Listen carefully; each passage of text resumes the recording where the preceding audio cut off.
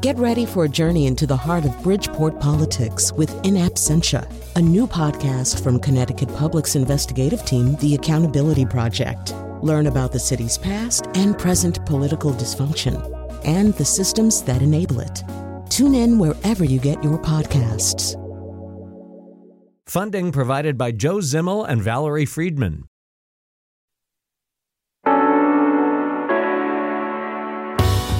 This is Where We Live on Connecticut Public Radio. I'm Lucy Nalpathanchel. The pandemic has interrupted a lot of sectors. Museums have been hit particularly hard, but it hasn't stopped them from sharing the work of artists. Coming up, Where We Live, we hear from the Aldridge Contemporary Art Museum in Ridgefield, Connecticut, to find out how it's engaging with the public and staying afloat during the pandemic. And we learn about the Simsbury Art Trail and the more than 36 life-size sculptures the town is currently hosting. You can't miss them. First, have you seen murals at bus shelters around West Hartford? Joining us now to talk about them is one of the artists involved. Joining us on the phone is Trey Brooks. He's a fine artist from the greater Hartford area. He's among 10 artists commissioned by the West Hartford Art League to create bus shelter murals, part of the Art League's Art in Public Places program. Trey, welcome to our show. Hi, thank you for having me. So first, can you just tell us a little bit about yourself, Trey, where you grew up and when you started to gravitate towards painting? Sure. So I grew up in Bloomfield, Connecticut. And as for when I gravitated towards painting or art in general, it was always kind of there. I was always the kid sort of doodling in class and, just sort of drawing on walls with like crayon, things like that. And it wasn't until I think like around when I got to college is when I decided to make that my career path officially. When you were doodling in class and drawing on walls, how did the adults around you respond? Yeah, they really enjoy that. they love that. No, really, Trey. Did you get in trouble? Yeah, for sure. I mean, as far as like the walls were, it was like kind of a big no. But my mom was just like, it was so funny. My mom was just like, I should have known because you were pretty much doing this since like you were the first grade. So it's only natural. So you studied painting at the University of Hartford and you earned a bachelor's degree in fine art, graduating recently. Tell me about some of the themes that you explore in your work. Sure. So some of the themes I explore in my work has to do with my family and my sense of identity, sort of where I come from, as well as also dealing with certain traumas from my childhood, as well as generational traumas that sort of get passed down and they sort of spring up, certain themes sort of spring up in my life.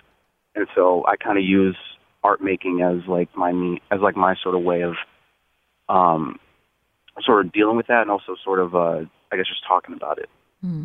So I mentioned this bus shelter project. When did you first hear about it? And tell us why you were drawn to it.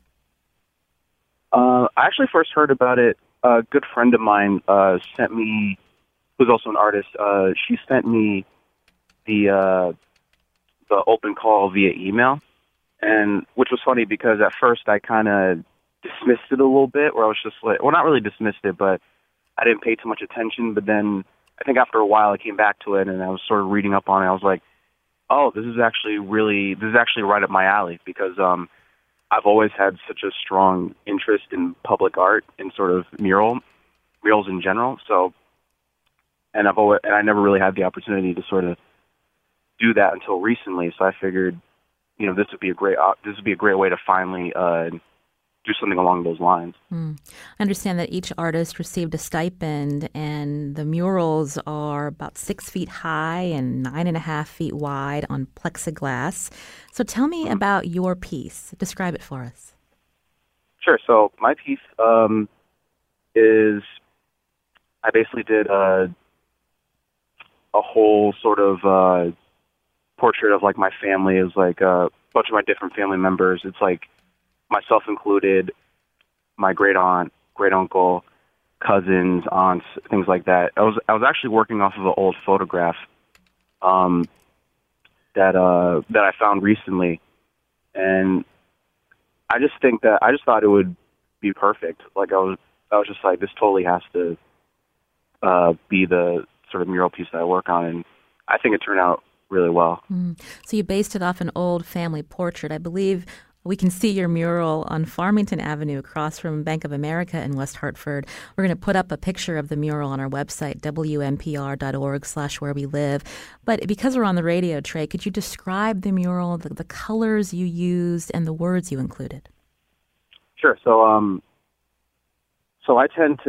very intuitive when it comes to art making. So I kind of use pretty much every color in like the spectrum, and you can see that on the mural. Like if you get up close, where there's reds, greens, blues. I sort of go by the old philosophy that one of my teachers used to say, which was don't use colors that you see necessarily, but use colors that you think you see. So like if you think you see like a purple, or if you think you see a blue somewhere in like someone's skin tone, just put it there, because that feels more accurate versus trying to painstakingly,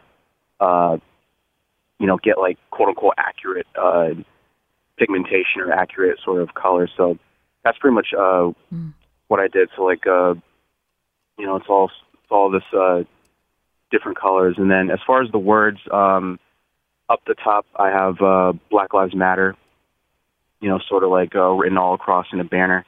And then I've also had other sort of words that I sort of put in the moment, like no justice, no peace. That's over in the top right corner.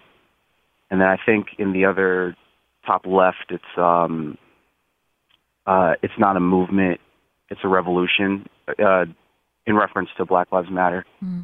And then on one of the figures' shirts, again, in the moment, I decided to write out the names of different black men and women, specifically in the greater Hartford area, that have been killed by police within the past year or so. So just as a way to sort of immortalize them or sort of remember them. So, I just put rest in peace, and I listed out all the names. I understand you painted this at the end of August. So we know that these protests have been going on through the summer. They continue even now, especially as the public reacts to the news out of Louisville, Kentucky, a grand jury not charging two officers who shot and killed Breonna Taylor while she was sleeping in her apartment. And so when you make the point to write Black Lives Matter and to include the names of black men and women, you say, that have been killed in Connecticut, tell us why you feel that's important. I feel like it's just important for me, just as a black person, and especially like as an artist of color who definitely believes that representation matters, especially accurate representation. So I believe is one of the main reasons why my portraits mostly focus on family and people close to me, and just because I feel like that's to me, I just feel like that's important. Like I want to go into galleries and, look at a portrait and know that that person, looks like me, has similar backgrounds, things of that nature. And especially during these times, I think representation is like the most important thing. For our listeners who want to see more of your work, Trey, they can go to your website, TreyBrooksArt.com, and we'll make sure we tweet that out at Where We Live. I was drawn to a series that you have on your website called Passed Down, where you're also exploring fabrics and thinking about your personal history. Can you describe that? Sure. So, it was part of a series that I've been sort of working on, and I still play around with fabric and textile, but I have a tendency to sort of work with different materials because paint, for whatever reason, is never enough for me. So I started incorporating different fabrics, and just as a means to sort of explore more this idea of these certain materials or these certain objects that we sort of take for granted every day, but they actually hold like a lot of meaning. Like a lot of the clothing that I used to wear, like were actually just, passed down from like, like uncles or like family members, and just sort of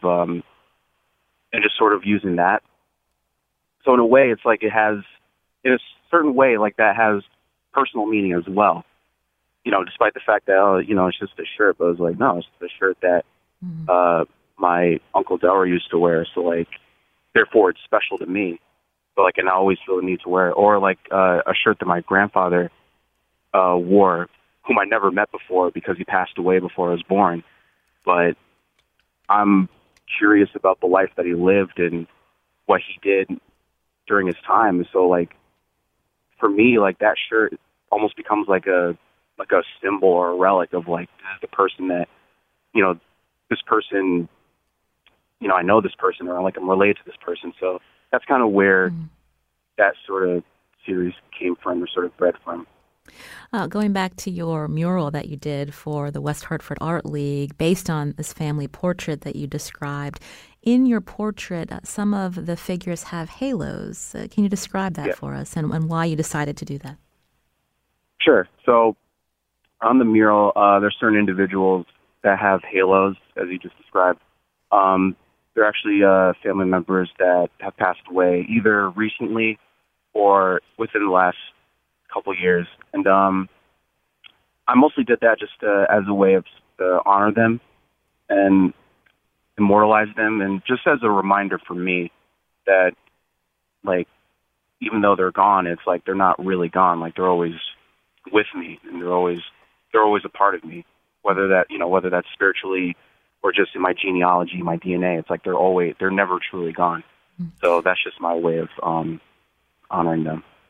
You mentioned your grandfather to us. Is he portrayed in this portrait? He is not, no. So when my grandmother is. Like my grandmother, as well as my mother, is portrayed off to the side, where my grandmother also has a halo above her head, and then right next to her is like a portrait of my mother. Can I ask your family's reaction when they saw your mural? They loved it. I've had a couple of family members reach out to me and be like, "Oh my God, this is like so amazing. This is lovely. I'm so proud of you."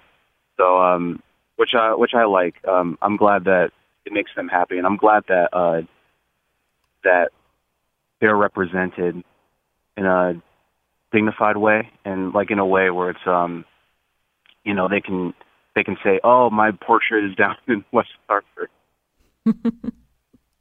So I think it's pretty cool. When we think of West Hartford, many people think of it as a wealthy town, and while it is diverse in some parts, I'm just wondering what you think about having your mural there in a bus shelter in West Hartford, picking up on what your family's reaction was.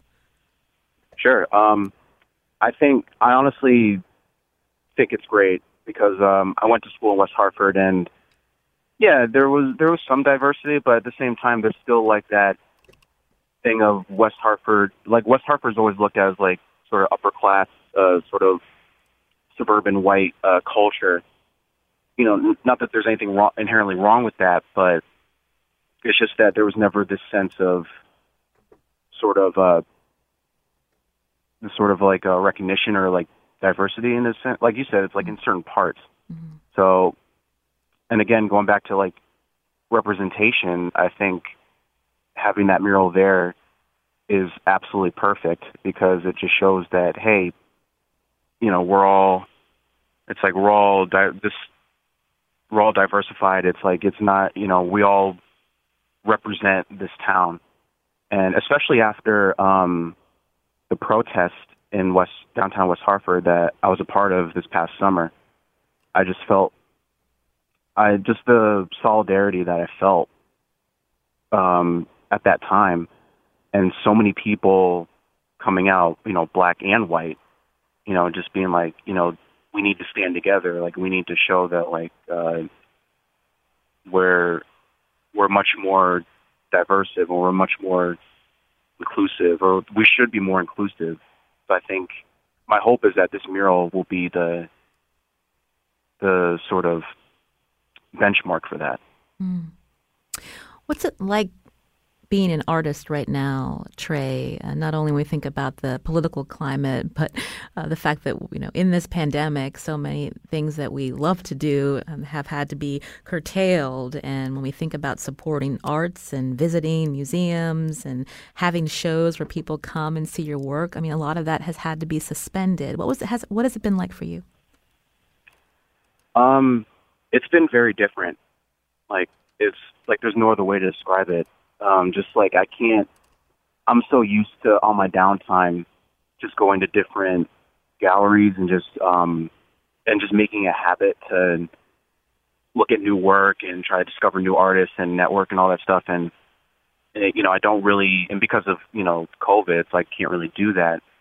But I think weirdly enough, I think the beauty of being an artist is that despite all that, we still find ways to express ourselves, and we still find ways to sort of work and, just kind of working around this, or sort of working with this chaos in a sense. And it's something that I've become very aware of, like even in my practice where I can't work the same way that I used to.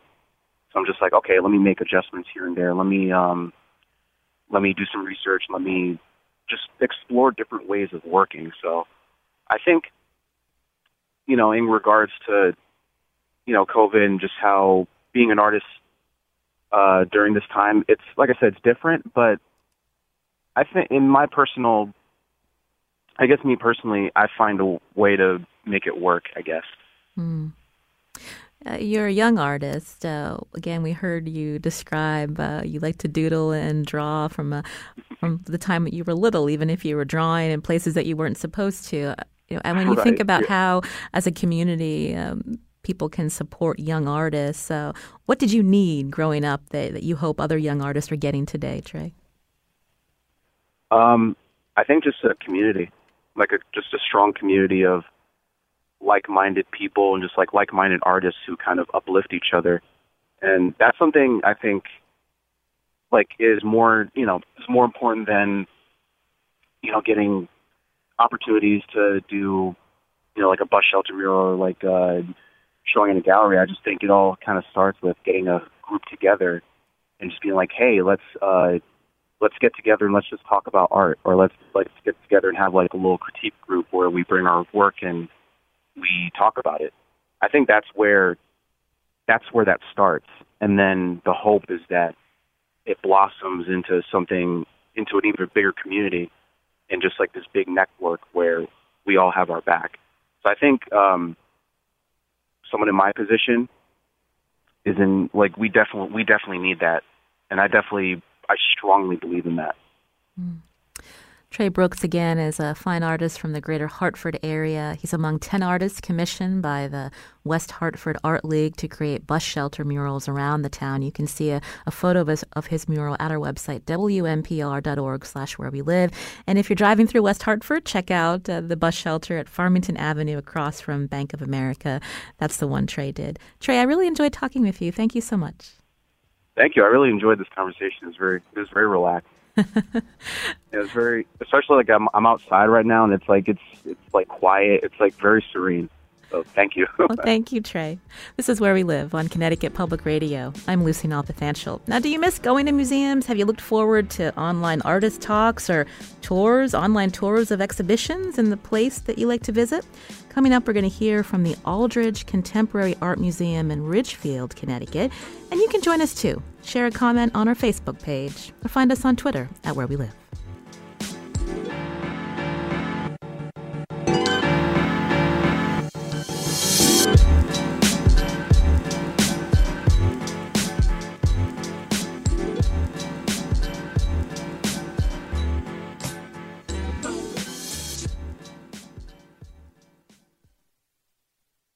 This is Where We Live on Connecticut Public Radio. I'm Lucy Nalpathanchel. Museum attendance has been affected by the pandemic, so how are small museums staying afloat? And what are the ways curators and directors are staying engaged with the community? Joining us now for some perspective on Zoom is Sabelle Malone. She's director of the Aldridge Contemporary Art Museum in Ridgefield, Connecticut. Sabelle, welcome to the show. Thank you so much for having me. Now, Sibel, I understand that you've been director of the Aldridge since 2018. What has it been like running a museum during the pandemic? It has been rather remarkable. One of the central things that we do as a museum is welcome people to our building to engage with works of art by contemporary artists. So when we closed the museum in mid-March, it was a real shock to the system. It's not the it's a little bit of an existential threat, or existential crisis, I should say, to close your doors, to take great exhibitions that we've worked hard on and lock them up. But we reopened at the end of June. And I would say during the period of time that we were closed, everyone on our staff got incredibly creative about how we could keep the life of the museum. And by that, I mean really supporting the work of artists and connecting that work with audiences, keeping all of that alive, despite the fact that we needed to think about doing it with a really, really different set of tools because, again, the museum itself was locked up. So you were able to reopen at the end of June. So prior to that, tell us about how you talked with your staff when you weren't able to have visitors come in, and how did you shift to the digital world, so to speak, to stay engaged? It happened very, very quickly in terms of just as a staff beginning to work digitally. It was not something, we have a small staff, a closed staff. We're really used to all being in the same place together, working really collaboratively. And so suddenly needing to use Zoom, a platform that we had never used before, on, that first, maybe March 15th, was a kind of shock to the system, but everyone, it took a little practice, but we got really used to it. And I think we're able to translate that great kind of collaborative working relationship we have as a staff to a digital platform. And similarly, obviously, especially in those early days, we were all dealing with huge amounts of anxiety, as everyone in the country was and probably continues to deal with. We were, as we kind of worked through that, able to start thinking, how do we approach all of the things that we want to do programmatically and do them a bit sideways or think about them differently? If we kind of understand what the mission is of the institution and we understand the germ of what it is that we want to accomplish, how do we use technology and all of these other tools at our disposal to continue the work that we want to achieve? One of those things, we use technology a lot, but we also try to think about how to not use technology. I'm sure I'm not alone in saying that I kind of want to throw my computer out the window after a long day of Zoom meetings. And so we realize that there are things that the museum can do and does do really uniquely that don't rely on technology. So we kept all of the work on view in our sculpture garden, which had been intended to be deinstalled in the spring. We extended all of those loans so we could still welcome our audience to see works by 3 contemporary artists, large-scale works that were on view on our campus. We commissioned artists to make new work for postcards that we sent out to our audience through the mail. And then we also did a lot of projects on Zoom. One of the great things about learning to work that way as a staff meant that we were also kind of building a fluency with digital programming that really helped us as we began to do more online over the course of the spring. And what did you hear from the community as you kept the sculpture garden open, as you shifted some of that programming online, Sibel? Well, I think it's less maybe what we heard and more of what we saw. I live about a mile away from the museum, and we slowly, many of us in small ways began spending more time in our offices or in the museum itself, even if it's just for 20 minutes to pick something up. And I would say we all were just incredibly struck by how many people we saw on our campus. And that was really a thrill. We had a really large scale work by an artist named Radcliffe Bailey that was had been installed on Main Street. Ridgefield is a great town for walking. And we would see people constantly constantly going in and out of this really large work that is a sound piece. So it invited visitors to step inside of the sculpture to hear a sonic piece that was composed by the artist. And then we also just were seeing people constantly walking behind the museum to see an incredibly large sculpture of a deer by an artist named Tony Tassett. So I would say it was less about what we were hearing, but more about what we were seeing. And that was just that people, I think, were really, really looking for ways to get outside of their homes, to have, real experiences with other people, maybe in their family, with works of art. And so we were just so thrilled to see a really steady stream of people coming to take advantage of that. You're hearing on Zoom today, here on Where We Live, Sibel Maylone, director of the Aldridge Contemporary Art Museum in Ridgefield, Connecticut, as we learn about how this museum had to shift during the pandemic. Before I talk more about, the impact financially on a museum when you're not able to have visitors come in, you have some really interesting exhibitions just opening, including Frank Stella's Stars. Can you talk about that? Yes. So this has been such a huge thrill, especially given what, we've been through for the last about 7 months. We just opened 2 new exhibitions, one of which is Frank Stella's Stars, a survey. And this was supposed to open in May and of course had to be delayed because of the huge amount of uncertainty about when we would be able to reopen. And so it's an incredibly ambitious exhibition under any circumstances, and the fact that we have pulled it off under circumstances that are far less than ideal has been just extraordinary. Stella is an artist who's had a very long relationship with the Aldrich. The first work of his in the collection of the Museum of Modern Art was purchased by our founder, Larry Aldrich, and he's been in, I believe, 14 exhibitions at the museum since we were founded in 1964. So the chance to dedicate an entire exhibition to his work was really exciting for us. And the show is a really focused survey of his work that extends from his early 2-dimensional prints and drawings all the way up to incredibly large scale sculpture that he's making today. And it really draws a through line between those early works and the works that he continues to be engaged with, that all return to the star form. And of course, it goes without, it probably doesn't need saying, but his last name is Star as well. So it's a really wonderful way to take our audience through his career and through his incredible body of work, and do it looking at it through this one lens of a singular form that's never really been explored. And Sibel, before I talk to you about another current exhibition, your museum did lose about 3 months of attendance. So how did you weather that? Well, it was obviously incredibly difficult financially. When we as a museum, we don't generate, a huge amount of income from admissions, but we do generate some, and it is also kind of the lifeblood of who we are and what we do. And so that certainly was a challenge. So losing both, that energy and enthusiasm, but certainly losing the financial support. And then, of course, fundraising in this environment has been incredibly challenging. The museum really relies on philanthropy, both from individuals and institutions. And so this has been a difficult moment.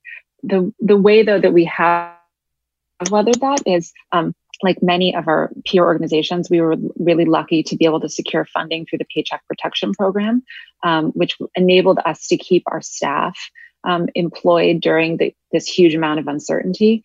Our board of trustees have also been really extraordinary and kind of stepped up to the plate to help the museum at this time that we need it really the most.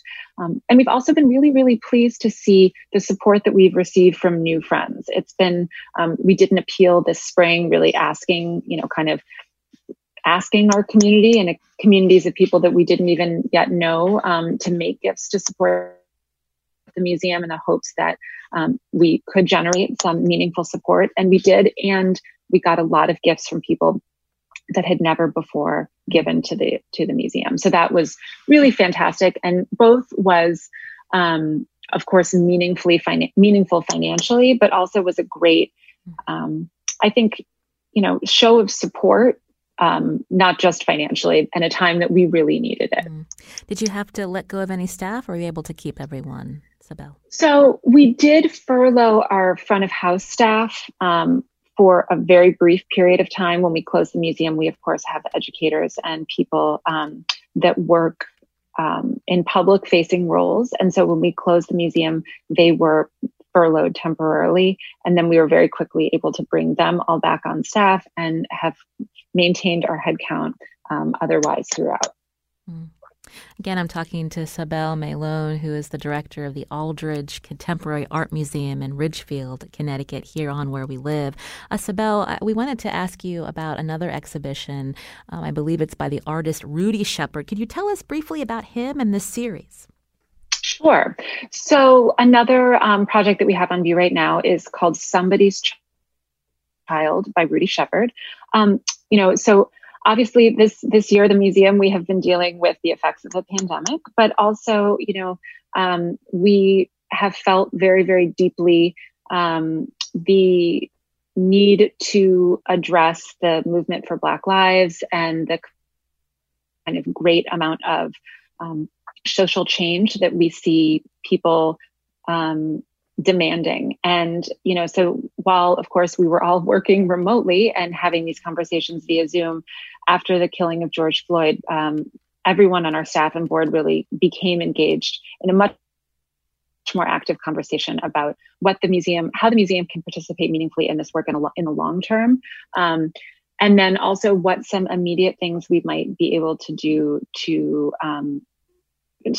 bring attention and give our audience a way to think and participate in this moment. Obviously, we are a museum, and so I think one of the most important ways that we can show, demonstrate our values is by what we put on our walls. So in having these conversations, my colleague Amy Smith-Stewart, who's the museum senior curator, proposed that we show this series of Rudy's work. Rudy has been in several other exhibitions at the museum, and because of the way that Amy and our other colleague Richard work with artists, they are constantly in artist studios and looking at what they are working on, both for what we might be showing and then also to kind of file away for the future. And so Amy had spent time with Rudy in the studio. We'd never exhibited this body of work, but she knew very much, she knew about it as a part of his practice and one that's been kind of long going. And she presented to us that this would be a meaningful thing for us to have on view. And it's a really kind of expansive project that really aims to bring humanity and a kind of personal, a real sense of a real ability to connect personally with these individuals whose names we are often reading in the news, and often about people who we are interacting with in their lives. We've stepped in the worst moment, the most extraordinarily tragic thing that has happened to them. And so I understand some of these are watercolor portraits of people like George Floyd, Breonna Taylor, and others. Sibel, we actually have a clip of artist Rudy Shepard describing his ongoing portrait series. Again, Somebody's Child, on view at the Aldridge, I believe, through the end of November. Let's hear from Rudy. The group of work that you see in front of you is focused on people of color that have been killed by the police, which is, a big topic right now, and people are protesting. And it's definitely something that's been there all along for this 13 years I've been working on this project. A thread that's run through it, and something I've been paying attention to and wondering why people aren't making a bigger stink about it. So I'm happy to present this work now and have this sort of dovetail with the movement in the streets. All along, it's been about looking at these people not just as connected to a story that's all of a sudden important for a day, but them as human beings. So each of these people that I make paintings of, I do a deep investigation into their life and find out who they were before this incident happened to them, before they were killed by the police.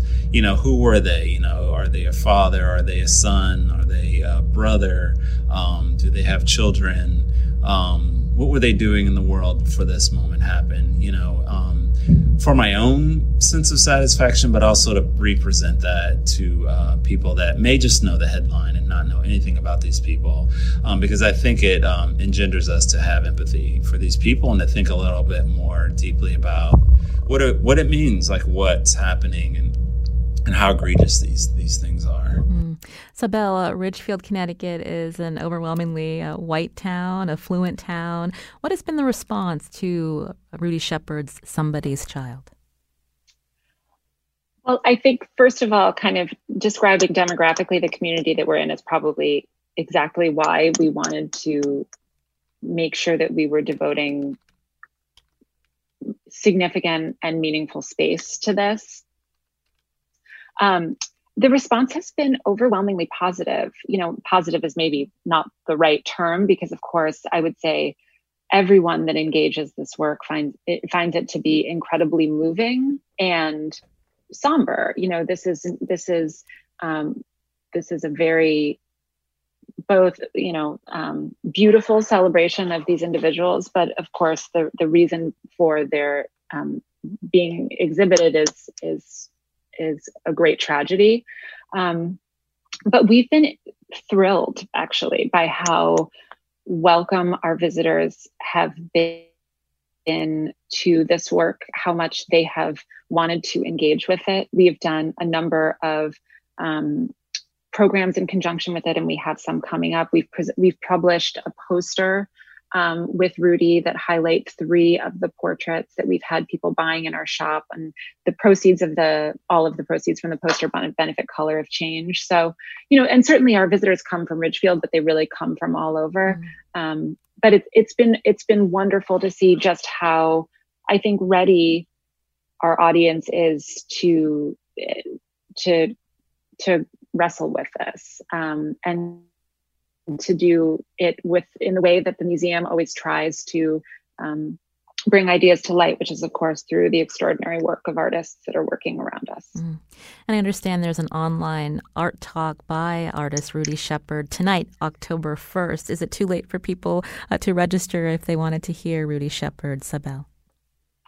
I hope my colleagues at the library don't kill me, but I think it should probably still be fine. So I hope people will take a moment and tune in with us. Rudy is an incredibly thoughtful, and you could just hear him speaking just now, artist who again has been engaged with this work over a very long time. So I know for all of us, we've had the chance to spend a lot of time with him already, and I'm sure it will be a real wonderful conversation for those that are able to join us tonight.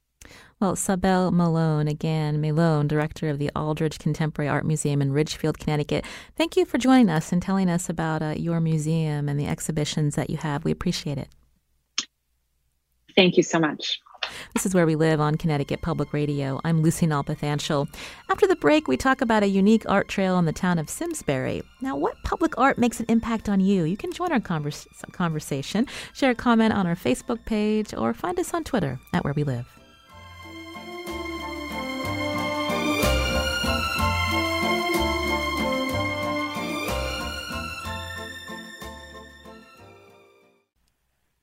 This is Where We Live on Connecticut Public Radio. I'm Lucy Nalpathanchel. Now, if you've driven in the town of Simsbury over the last few months, you might have done a double take at the people you've seen around town, especially along Hop Meadow Street. It's a busy road lined with businesses. They're actually life-size bronze sculptures, 37 to be exact, that capture your attention.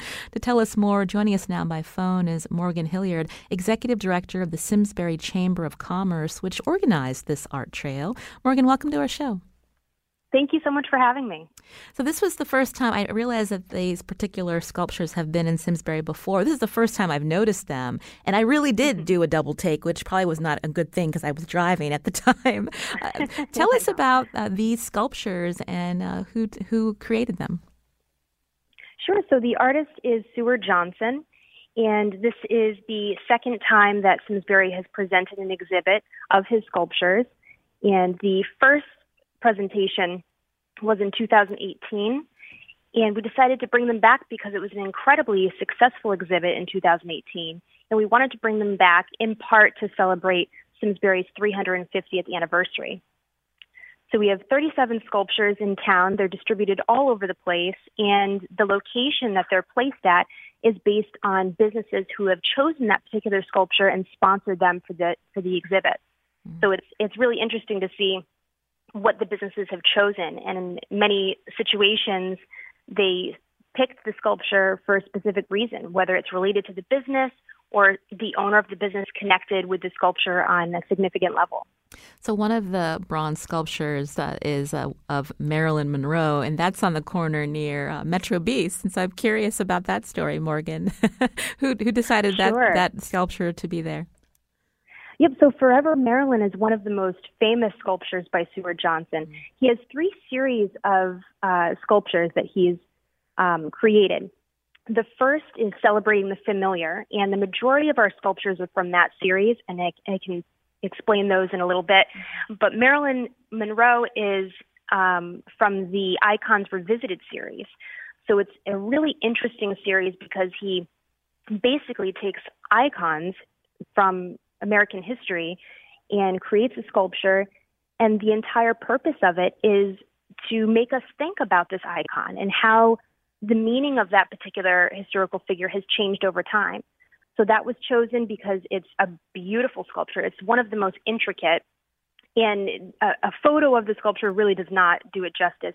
To get up and close to Forever Marilyn is absolutely remarkable. The detail of her, hair, her, the shine of her earrings, her dress. It's really amazing that he was able to produce this.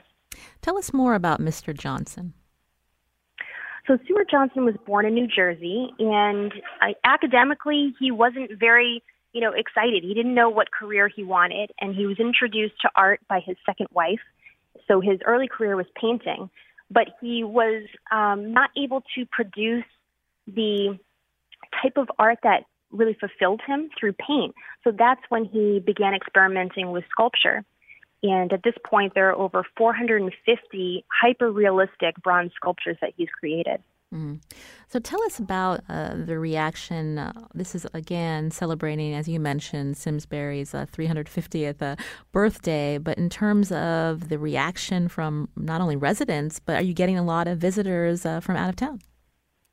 Absolutely. So again, as I mentioned, 2018 was the first time this exhibit was held, and it was extremely successful. This year, we've had over 30,000 visitors to the area, which, as you can imagine, under normal circumstances would be, huge for the local economy.